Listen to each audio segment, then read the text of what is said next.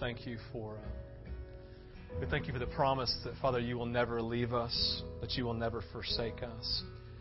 We praise you, Father, for that expression of love. And Lord, I know this morning there are those in this moment as individuals, God, who don't see you.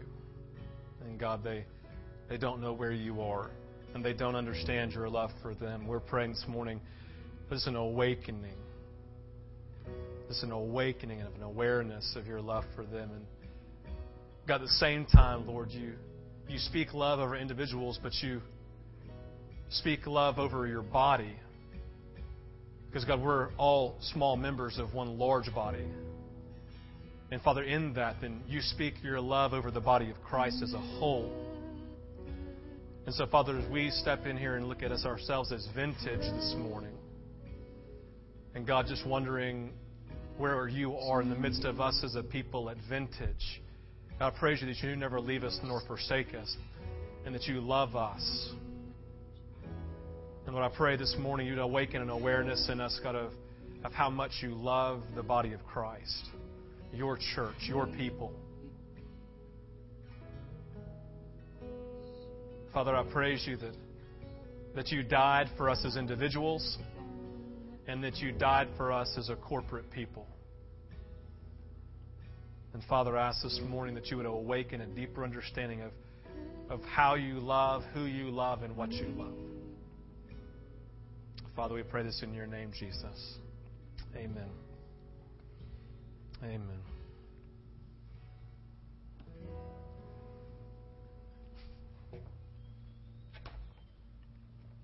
Amen.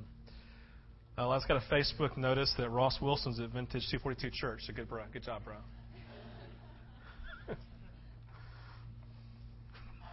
That is funny. I have you know that those of you new at Vintage, you know I'm a Georgia Bulldog fan by birth. Yes, by birth, and I have an app on my phone that it's called Yahoo Sportacular that gives these these live updates on football games. And so I use my phone as my timer, but I forget to turn it off when I was sitting in church back last fall. And so I'd be sitting in the middle of preaching, and I'd look down, and it'd have a live update on a Georgia score. And there were moments that I would start weeping in church, during the Florida game especially. And you thought it was the Spirit, but it was actually the score of the game. So anyway. All right. Well, hey, I'm Steve Hambrick, and I'm glad. I love being the pastor here at Vintage 242. Randall and I basically lived, my wife Randall and I, who was up here earlier doing announcements, we've basically lived here now almost 3 years. I forget exactly when we moved in. You were in Africa serving Jesus while I labored moving in here. And you still owe me. But we've been here about 3 years, and it's been an exciting time for us, an exciting ride. I mean, we've had lots of ups and downs, primarily ups, and we're excited about what God is doing in the next season of our lives, the next season here at Vintage. And you know, I shared this with the men the other night, and I really believe it's true. What I sense at Vintage, and I didn't share this in the first service, but I believe that God has brought us to this point, and that we're now actually in a place now about to giving birth to something new that God is doing at Vintage. And I don't fully know what it is, and I don't have my grasp on it yet, my hands, and I think it's the beauty of it. I love the things that God does that we can't see in advance because it's too much for us to handle at one time, because only He can handle it. Those are the things that I'm talking about. And I have this snapshots in my heart and mind of what I believe that looks like. But what I would say is this: I believe that God is I believe He's in the process right now of preparation. You know, one of the most frustrating moments for women who are giving birth is about the 38th, 39th week, because all you really want to do is get that baby out, right? You're uncomfortable, you know, you're frustrated. You're just like, get this baby out. I mean, Randall was an angel at that stage, but I know just in talking to other women, you reach that point, you know, and I really feel like what God is doing in us is that He's bringing us into this season of preparation, where He is.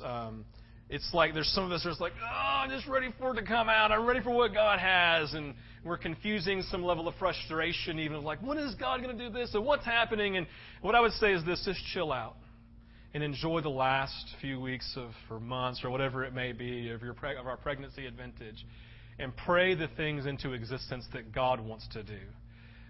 Let go of the things that you think that God wants to do, and pray into the things that God knows that He wants to do, whatever that may be. Okay? And say, God, I have my expectations. I release them to you, and you do whatever you want to do, and just make sure you get me out of the way, because I may be in the way. That's my prayer every day, right? And because I'm an idiot. So, with that said, that's where we are, and I'm excited about it. And you just continue to pray and continue to pray. We pray every Tuesday morning at 6:30. Not this week because I'm out of town and because I'm serving the living God in Costa Rica, so I can't be here, right? But the Tuesday after that, we'll be back, right? And Thursday night, we've got Graham and Sire here. We've got a group, Rosemary and Bill, have been faithful every week. I want to encourage you. We need you to pray. And so if you know that you're supposed to pray, I'm going to talk about this a little bit here in a second. I'm not going to guilt you, but I'm going to press you. If you know that you should be praying for Vintage in a corporate setting and you just don't do it because you'd rather sit at home and watch television and eat ice cream and watch the Braves, get off your lazy butt and come and pray, right? Because there's nothing better than being in a community of people who are praying. Listen, things happen. Things happen on Tuesday morning when we pray. Things happen on Thursday evenings when we pray, right? And so that's as guilt-ridden as I will make you ever feel, right? But you need to get there or you're not a Christian. All right, so moving into the next thing, I've got 3 things that I'll cover real quick. Number 1, take up our offering real quick. If you filled out your Connect card, just to be the time to put it into the basket, pass the offering back down, tithes and our offerings, and that'd be greatly appreciated. Just as you're doing that, a couple of things. Laura is right here. Put your hands up. And then where's Bogsy? Did he leave already? Okay, Boggs right here. They're both going to Scotland July 15th, 14th. I was so close. They're doing they're obviously part of Vintage, and they're going. Is it Riverstone? And is it all 3 churches, or just primarily? All 3 churches, Stonebridge, Riverstone, and Vintage, are represented on this mission trip they're taking to Scotland. They do it every year. They're doing a youth camp they've been doing for the last several years. It's a powerful time. They're doing a fundraiser this Tuesday night, June 7th, at Chick-fil-A on Dallas Highway, okay? The one on Dallas Highway. And it's going to be a little fundraiser. So what you're going to do is, I know Justin has it. I'm not sure if Laura does. But they have these little coupon things. What you do is you come in, and then you supersize everything, right? You get your big sweet tea and your extra large waffle fry, and you get and 30% of what comes in from those coupons goes as a fundraiser towards their mission trip. So just do 2 great things. Eat Chick-fil-A and help the Scotland mission team, all right? So this Tuesday night from 5 p.m. to 8 p.m. Justin, hold up those little coupons so they can see what they look like. Do you have them? I mean, you should be on top of this, Justin. You should be passing them out as we speak, all right? It's okay. Hey, you're a slacker. We'll forgive you. So anyway, so get those from Lord. There you go. Whatever. Justin, as I'm preaching, just there you go. They're in there. So just come through his bag, get whatever you want out of it. All right. Hey, and I want to say this too about our Must Ministry thing. I didn't say this in the first service, but y'all are special, so I'll give it to y'all. One of the things that we're finding is this. We talk to our neighbors about doing this Must thing, and they are chomping at the bit to come up here and pack lunches. So if you're looking for an avenue to connect with somebody who would never actually come to this horrendous and boring church setting on Sunday morning, then invite them to come and pack lunches for the needy and the marginalized, or those who are just simply hungry in our community, right? Just a great way to get them inside of our doors, right, and to connect with people here. It's just a great opportunity. I'm going to be one of the drivers during this time. I'm excited about it.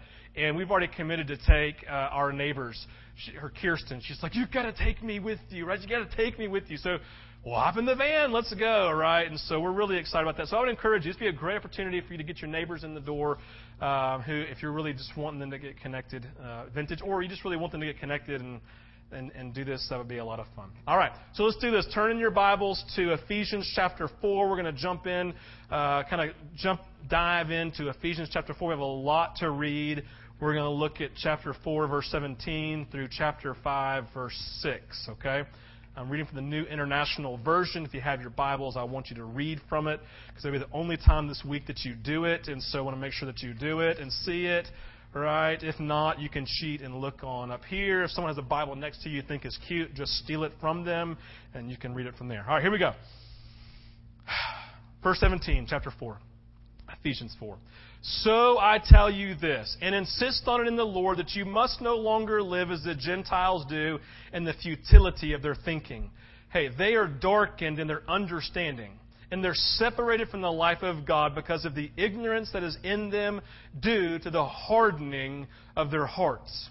Having lost all sensitivity, they have given themselves over to sensuality so as to indulge in every kind of impurity with a continual lust for more. Yes, Paul just put sensual and lust in the same verse in the Bible, verse 20. You, however, did not come to know Christ that way. Surely you heard of Him and were taught in Him in accordance with the truth that is in Jesus. You were taught with regard to your former way of life to put off your old self, which is being corrupted by deceitful desires, and to be made new in the attitude of your minds, and to put on the new self, created to be like God in true righteousness and holiness. Therefore, each of you must put off falsehood and speak truthfully to his neighbor, for we are all members of one body. In your anger, do not sin. Do not let the sun go down while you're still angry. And do not give the devil a foothold. He who has been stealing must steal no longer, but must work, doing something useful with their own hands, that they may have something to share with those in need. Do not let any unwholesome talk come out of your mouths, but only what is helpful for building others up according to their needs, that it may benefit those who listen. And do not grieve the Holy Spirit of God, with whom you were sealed for the day of redemption. Get rid of all bitterness, rage, anger, brawling, and slander, along with every form of malice. Be kind and compassionate to one another, forgiving each other, just as in Christ God forgave you. Be imitators of God, therefore, as dearly loved children, and live a life of love, just as Christ loved us and gave Himself up for us as a fragrant offering and sacrifice to God. But among you, there must not be even a hint of sexual immorality, or of any kind of impurity, or of greed, because these are improper for God's holy people. Nor should there be obscenity, foolish talk, or coarse joking, which are out of place, but rather thanksgiving. For of this you can be sure: no immoral, impure, or greedy person, such a man as an idolater, has any inheritance in the kingdom of Christ and of God. Let no one deceive you with empty words, for because of such things God's wrath comes on those who are disobedient. Therefore, do not be partners with them. And skip down to verse 17. Therefore, do not be foolish, but understand what the Lord's will is. Do not get drunk on wine, which leads to debauchery or bad things. Instead, be filled with the Holy Spirit. Be filled with the Holy Spirit. Now, a lot of times when we read Scripture, there's a high level of disconnectedness for us. I feel like we've been inoculated to things that people tell us. You find it when you watch the news every night. You watch Channel 2, Monica Kaufman comes on. She spends the first 10 minutes telling about everybody who's been killed in Atlanta, about every single atrocity that's happened, and about every single fear that we should have because the world's going to hell in a handbasket, right? And so in the first 15 minutes, it's just this punch in the gut, an uppercut to the chin, and you're sitting there, and what have you learned over the years? Disconnect. Because if I let myself get into this, this could scare me to death. And so you have inoculated yourself by becoming disconnected from the message because it's just too much for you. We've conditioned ourselves that way. So I feel like what happens a lot of times when we read the Bible, we do the same thing. We become inoculated to what it says. We're kind of disconnected because in our minds we think, well, that happened a long time ago. I wasn't really there. It's not my own personal experience. And so I'll just read it either as history or I'll just pretend like I don't read it in the first place, right? And so how many times have you read your Bible, gotten done with about 3 chapters, and you're like, what in the world did I just read? right? And that happens to us all the time. We're sitting there because we are inoculated. We're disconnected from Scripture. So what I felt like I wanted to do this morning is I wanted to do a snapshot with you to help you connect with this story from Ephesians, because what I want you to see very clearly is that the city of Ephesus and the Ephesians themselves are more like you, and the city is more like the city that we live in, our culture, than you would ever dream imaginable. That when you read this, it's as if you are reading your own culture that you live in. So just a couple of things to kind of give you this snapshot of what's going on in Ephesus. Number one, you have this. This is a sports-saturated people. How many of you would say that your favorite show every day is ESPN SportsCenter, right? You wake up, I remember talking to Tate one time, and I said, what'd you do this morning? So obviously I watched SportsCenter from 9 to 1. So I make sure I got everything, right? He's not in here, I don't think, whatever. But it's like there's this whole thing. We love sports, and we love our sports teams. That's why I said I was born a Georgia fan, and somebody cheered because they had the same feeling, and some of you wanted to throw up because you hate Georgia, because you have your own sports team over here that you love and that you're passionate about. And when you go places and you go to games, you see people getting super, uber excited about what's going on in their sports team. Well, what's going on in Ephesus is they have this massive stadium that holds thousands upon thousands, over 25,000 people. It's a big stadium, can fit into the stadium where they hold these different games, and they have these different races, and they all have the people that they're cheering for. And when they walk out of this stadium, what are they doing? They're talking about their guy. And they've probably been drinking too much, and so they're probably having fights over it, right? Like the hooligans over in England who just get really wild and crazy over there after the soccer games, right? They're cracking down on. I've been reading about that lately, right? So sports is this major thing that's going on in Ephesus, and they're really, really big into the arts. They have an amphitheater. For those of you art people, they have an amphitheater that holds over 10,000 people. So they can just engage the arts. So they can get together, and I don't know what they do because I don't really go to those things, right? But it's, no, I'm just kidding. So they're probably doing these shows and these plays and all this stuff. And listen, men, the men there actually liked it, right? They actually did. They actually went. They engaged it. They embraced it. They actually knew where it was. They were excited to go to these things because these were a very artistic people. Be like the Fox Theater of Atlanta, right? This is the place that you go. Everybody knows it, right? They have all this stuff going on here.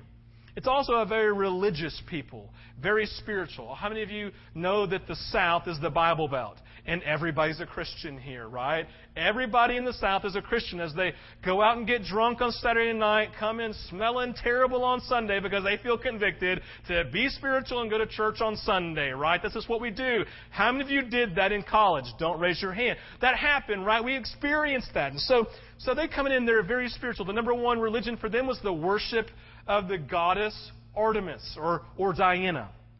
Again, they built this unbelievably beautiful and ornate, just amazing temple for Artemis. In fact, it was actually described as one of the 7 wonders of the world. Do you know how big the world is? And do you know how many wonders there are? And it's one of them. This is an amazing thing. They're also about the imperial cult, which basically means every single Roman emperor who lived was also considered a god. And so all of these guys who they just lived in this place of thinking they were great and said, hey, worship me because I am the Lord. I am the Lord. And they would say that with their mouth, and people would come and worship them. So everybody had to worship their own little emperor, and they had their own little temples that they would go to. And even Judaism was thriving here in Ephesus. In fact, there was actually they were like a protected people group.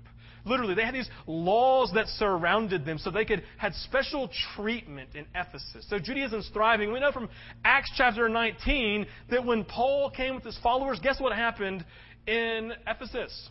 Revival. It said that literally during the ministry of Paul and his disciples, that the entire country heard of the name Jesus. So listen, we're talking like it is a thriving part of spirituality. And the great thing with the Roman Empire is, believe it or not, they actually, some of them were messed up, but ultimately their government was actually pretty strong. I mean, how could it not be if it took up such a huge portion of land for, I don't even know where it extended from. Someone could tell me, right? But from here to here, it was really big, right? It was a massive component. And the reason was, when they came in, they didn't tell you to change. They just said, hey, just do what you're doing. But we're just going to be here. And we're going to tolerate you, so we ask you to tolerate us. How many of you have heard the word recently in our culture, we need to be tolerant of those who are different than us? Right? This is being spoken in our culture. It's a part of the city that we're a part of. It's a part of our culture now of being tolerant and actually having a pretty healthy and strong government that's going on of being tolerant for all these other different religions, right?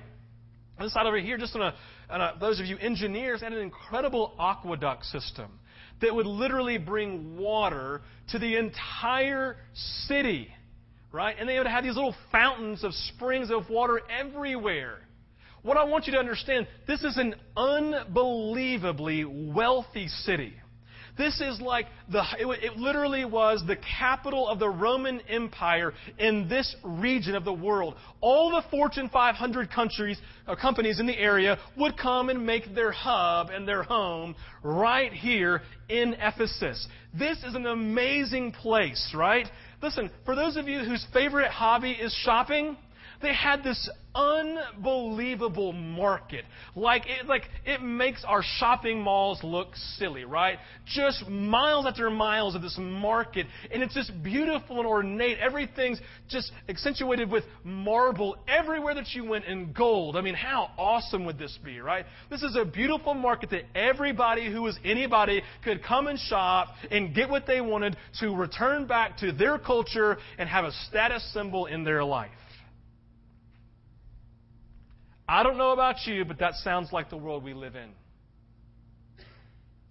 And so Paul is coming to the moment. Why am I telling you all this? Because you have to recognize that their culture is really no different than our own. Which meant that in being a Christian in this culture would have been as difficult as it is being a Christian in our culture.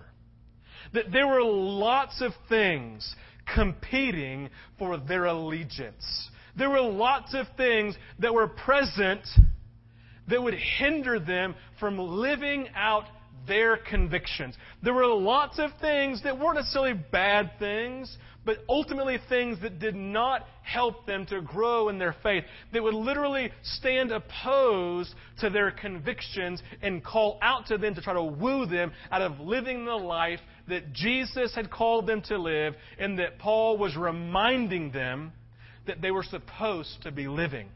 And so what I want you to understand as we read through Ephesians 1 through 6, and you begin to see with those people, you cannot inoculate yourself and be separated from it, because this culture is no different than your own. And as we're about to read in a few moments, I'm going to go down through every practical thing that Paul names as an issue that was keeping them from being Jesus in this culture. We're going to name all of them, and you're going to go, oh my gosh, I wrestle with all of these. These are all the things that we wrestle with in our culture. Because in this, you have to see that this is describing you and the culture in which we live. So, with that being said, we said before that in chapter 1 through 3 that there was a declaration in Ephesians chapter 1 through 3, a declaration of who we are as believers. Remember we said, hey, this is who Jesus is. He breaks down barriers and walls, right? It's His power that saved you. You can't do it in your own strength.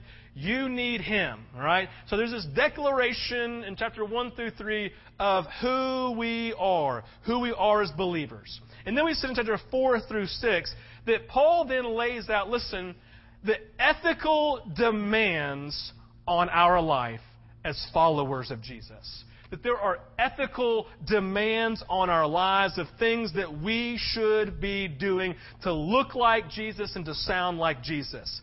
Ethics are simply the morals that we express in life that affect how we treat others and are viewed by them. So our ethics are simply the morals that we live out every day that everyone can see, and they make a snap judgment. Yes, they are actually living out their convictions, or they are not. Right? So this is what he's saying. There's an ethical mandate that Paul is giving us in chapter 4 through 6 is saying, listen, you have to be expressing morality in everything that you do every day.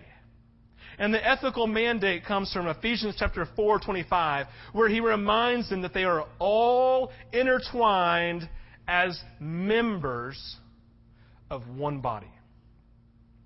That they are all intertwined together as members of one body, of the same body.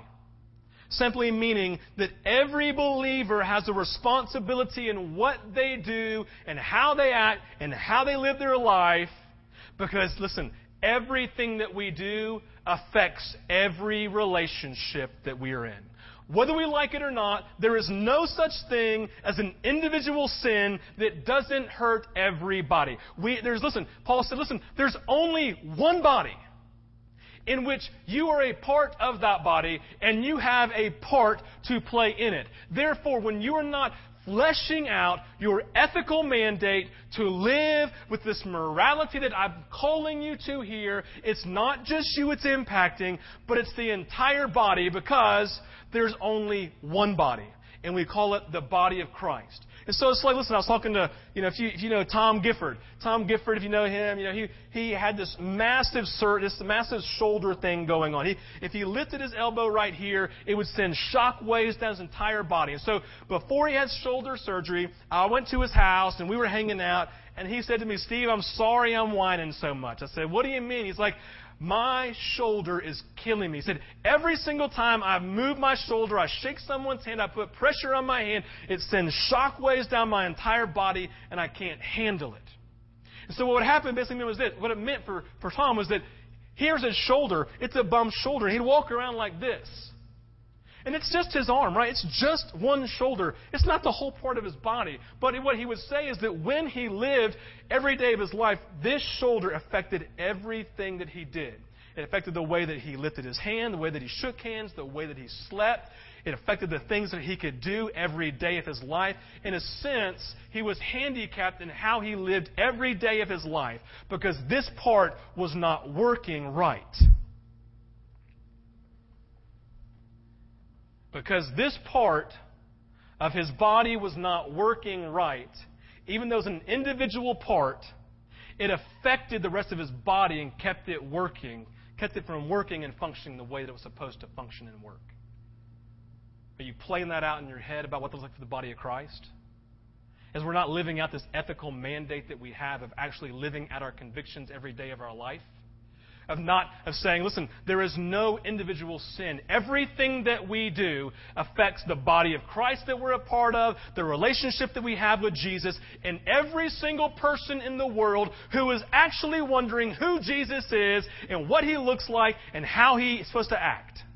And they're looking at you like Gandhi did when Gandhi said, hey, I don't have a problem with Jesus. I have a problem with Christians who look nothing like Jesus did in the Scriptures.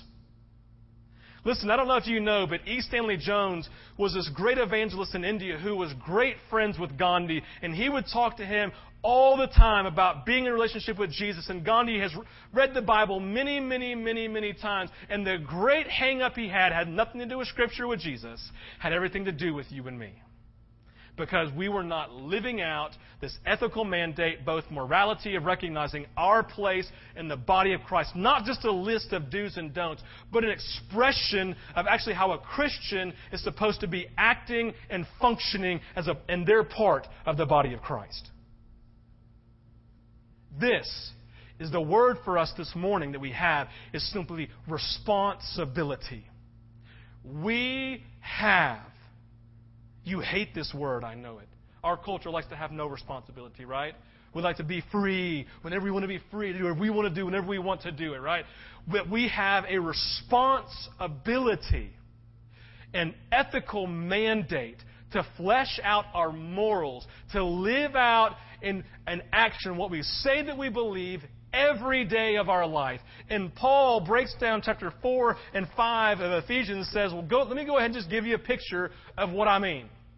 Let me just go ahead and give you a picture of how I view your responsibility, of what it looks like for you to be fleshing out this ethical mandate, this morality that you're living in every day. He says, I've already laid the foundation of you being in relationship with God, of being empowered by His Holy Spirit. And then what He does is He then empowers you to live the life that you were called to live. So I haven't given you a spirit of fear, but of power and of a sound mind or self-discipline. I've given you everything that you need according to 2 Peter. I've given you everything that you need according to life and godliness because of your knowledge of Jesus. And so what he's saying in chapter 4 and 6 is, listen, you have already, past tense, been empowered to live the life of morality that I've already called you to live because you're in the context of the body of Christ. And if you do it to the body of Christ, it's as if you're doing it to yourself because there's one body. Therefore, don't be the broken shoulder, but flesh out every day, living this ethical mandate, recognizing you've already been empowered to do it. So what I want to do this morning is I want to talk to you, your part that you play in the body of Christ. Whether you know it or not, if you don't know that you're playing a part in the body of Christ right now, and you're sitting there self-loathing because nobody recognizes your gifting and how great you are, then you've bought the lie of the enemy. Because you've already, past tense, been empowered, the Holy Spirit is already in you, and He's already called you. Live in the reality of it, and stop believing lies. So here we go. Ephesians, Paul's coming in, and he's sitting here. What I'm going to do, I'm going to lay out all the ethical mandates for you this morning. All the things that Paul looks at and says, hey, here are the things that are going to be tension for you. There's going to be this side and this side. We already talked about it. There's the old nature that's going to be on this side, and I'm going to name all of them. And I'm going to look over here and say the new nature over here, right? And so there's this two-sided thing. He's going to name all of them and say, as those living in Ephesians, as those living in north of Atlanta, in one of the cities, here are the things that are going to be great tension for you, that are going to be the ethical mandate for you that you're going to wrestle with. Listen, we're going to just dive into all of them. Some of them, I mean, they're so practical, it's profound, right? So the first thing that he names is chapter 4, verse 2 and 3, where he talks about unity among friends and believers. Remember it says, be completely humble and gentle, be patient, bearing with one another in love, make every effort to keep the unity of the Spirit through the bond of peace. So Paul looks down and says, hey, I recognize that when you live among people, some of you are so wounded that all you do is get wounded by people. Grow up and stop being so easily offended and embrace unity. You work your tail off. You've already been empowered. Stop praying that God would produce unity. Just embrace unity. You've already been empowered in it. You pursue, it's what it says. Make every effort. He doesn't pray to God and says, oh, pray that God would make every effort through you. He says, no. You make every effort, empowered by the Holy Spirit, to embrace unity of spirit. So when we sit in relationships and we sit in churches and we sit there and moan and groan and complain about this disunity, stop praying and just engage it. You do your part as the body of Christ to break out of by engaging your moral responsibility to engage unity by the power of the Holy Spirit already in you to do it. Right? There is a responsibility that we have empowered by the Holy Spirit. They're always intertwined. It's what we do and what Jesus does through us. Okay? That's the scripture in 5:1. It says, wake up, O sleeper. It's you. Rise from the dead. That means you have to get your tail up every morning. And once you get up, Christ will shine on you. It doesn't say, and God's going to get you out of bed. He's going to stick you in front of you in your chair while your eyes are still closed, put the Bible in your lap, open it up for you, put your finger down on it, and then wake you up, and then start reading to you out loud because you can't do it yourself. He says, wake up, O sleeper. You get off your butt yourself, and then Christ will shine on you.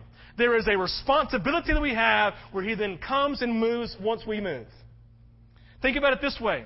When the writer of Hebrews said, although you should be eating spiritual meat and mature, in fact, actually, you're immature drinking spiritual milk. Do you think he was blaming God for their spiritual immaturity? Do you think he was blaming himself? No, he was putting the responsibility on them, saying, you are where you are because of you. You haven't engaged this moral responsibility of maturing and of growing and of actually doing this stuff. And one of these things, the first one we said, was unity among friends and believers. We go on to the next thing. Chapter 4, verse 18 and 19. It's the ignorance of who God is because we harden our hearts. Let's look at this in verse 18 and 19. It says this, they are darkened in their understanding and separated from the life of God because of the ignorance that is in them due to the hardening of their hearts. Having lost all sensitivity, they have given themselves over to sensuality so as to indulge in every kind of impurity with a continual lust for more. So what happens is this. When we talk about sensuality, all we're talking about are those just natural desires of your heart, which is you want power, right? Everywhere that you go, you want power. You want recognition. People to recognize who you are and what you've done and how great you are, right? You want wealth. And so you want to work hard because you know wealth gives you a place of prominence in our culture. You want to go, you have a sex drive, and so you find yourself wrestling with the sensuality of your own heart, and you give yourself to it. Listen, my neighborhood is in a shambles all over the place because of sensuality. People giving themselves to their own desires without recognizing their call to morality first.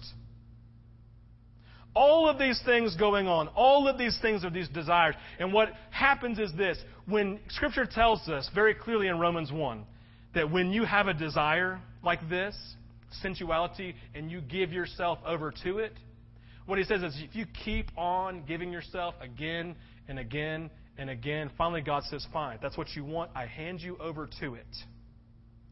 I hand you over to it. So in hopes that you will hit rock bottom and turn back and look to Jesus. Go read Romans 1 yourself. It's exactly what it says. Romans 1 and Romans chapter 2 in the beginning of it. Gives himself over. And so what he's saying is that there are those who continually give themselves over to sin. And what happens in that is their hearts begin to grow hard. And they begin to grow numb.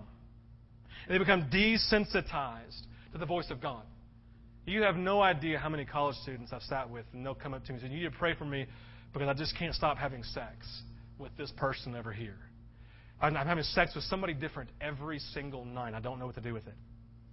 And I said, well, do you feel guilty about it? No. But I know I should.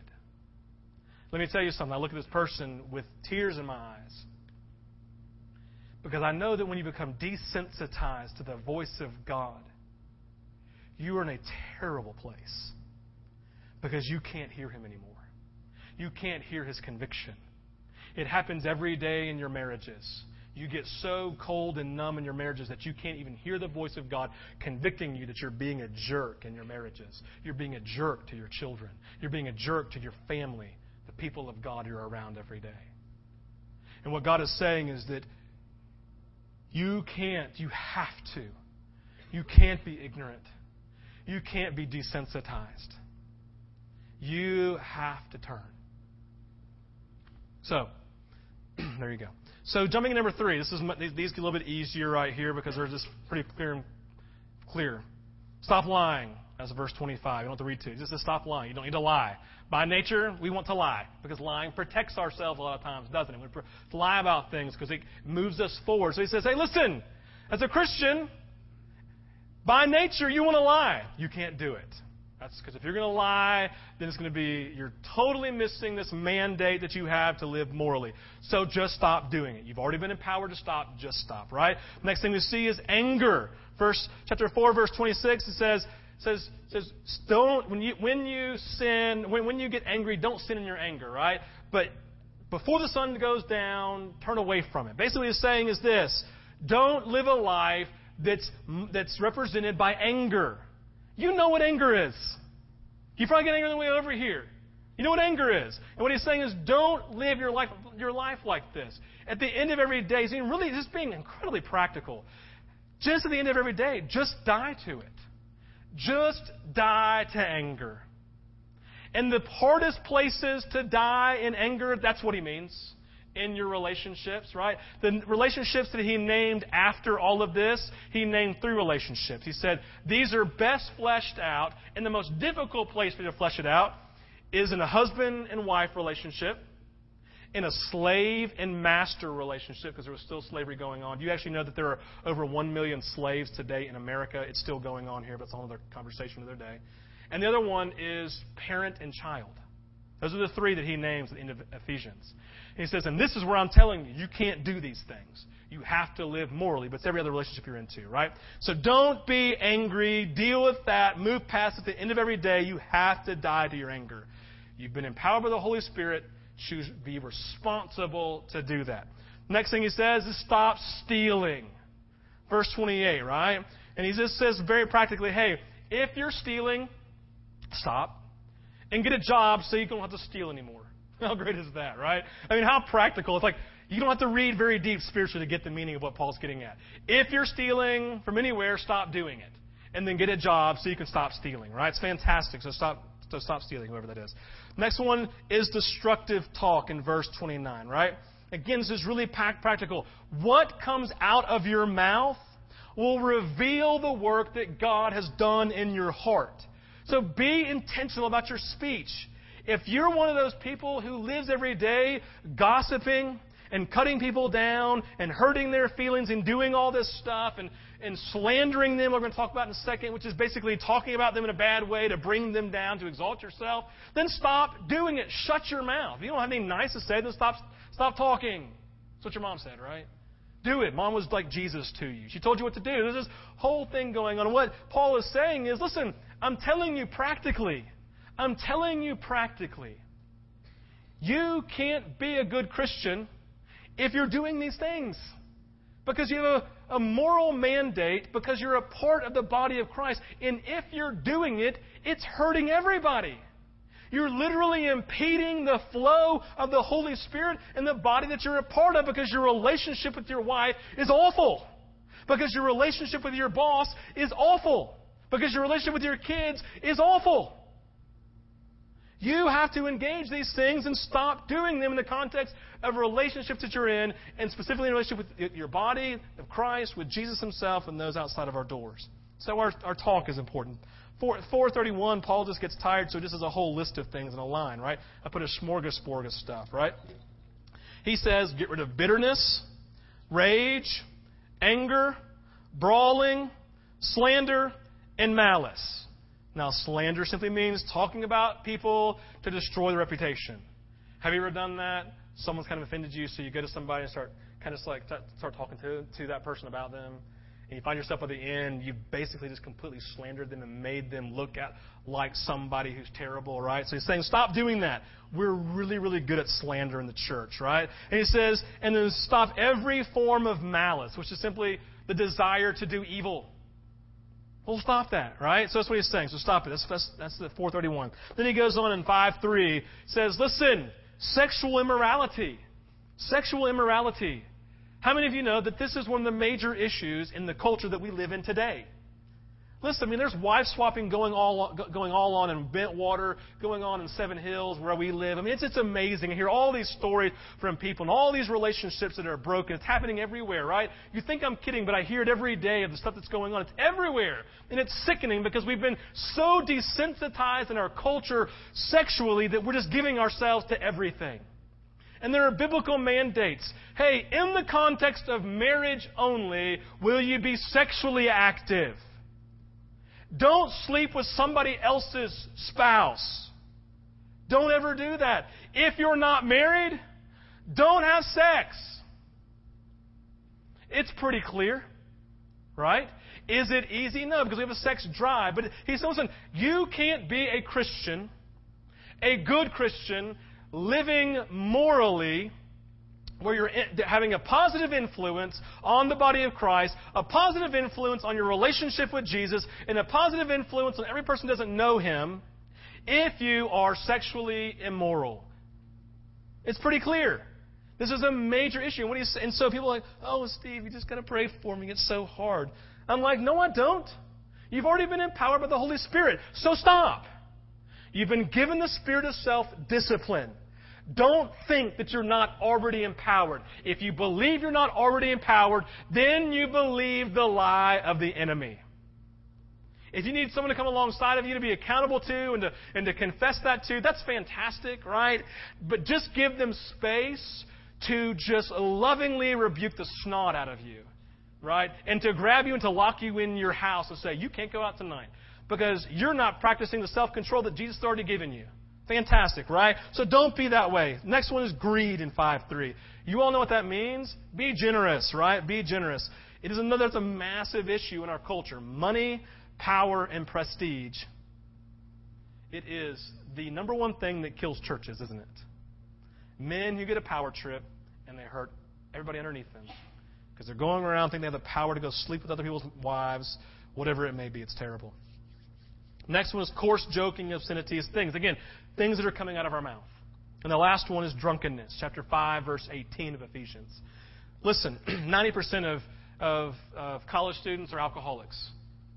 At least by definition, right? They drink all the time. They drink to drunkenness. That's all that they do. How many of you know that over half of the women in college get raped during their college experience? And majority of the time, it's because some guys had too much to drink or because some girls had too much to drink.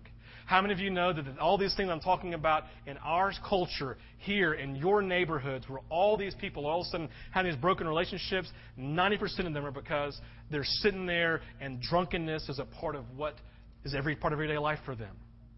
I'm telling you, Jesus says, don't get drunk with wine. There is a better alternate. What is it, Jesus?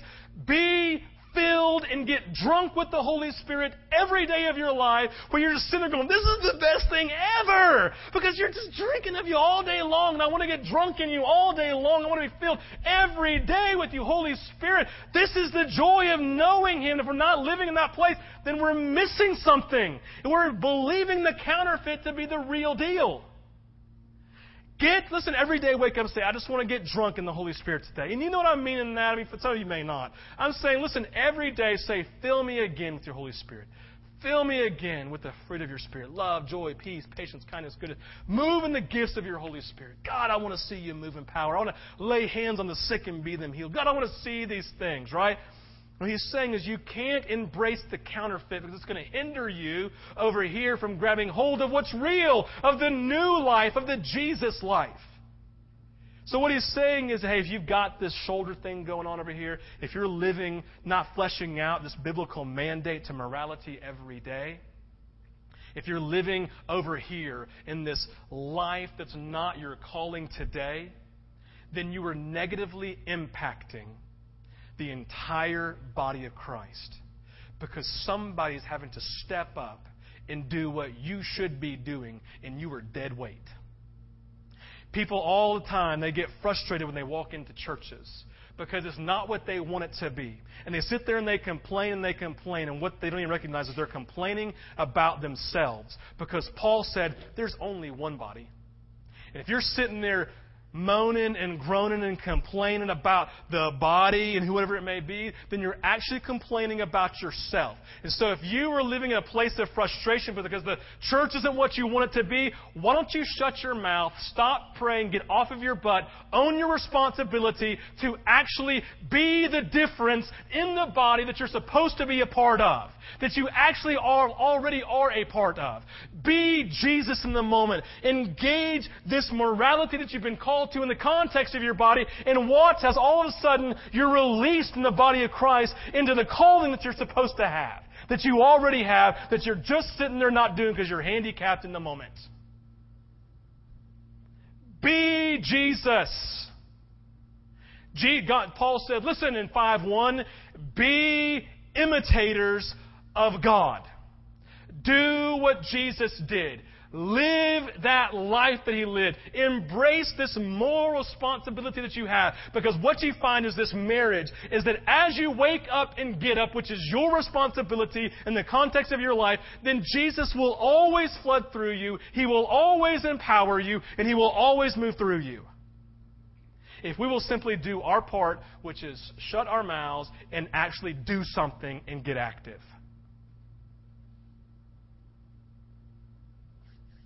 That's good news. Because what I'm telling you is this. If you're not living in that place, then unbelievable riches await you now. An awakening moment to this place. You want to talk about breakthrough and barriers, breakthrough coming at Vintage and barriers coming down?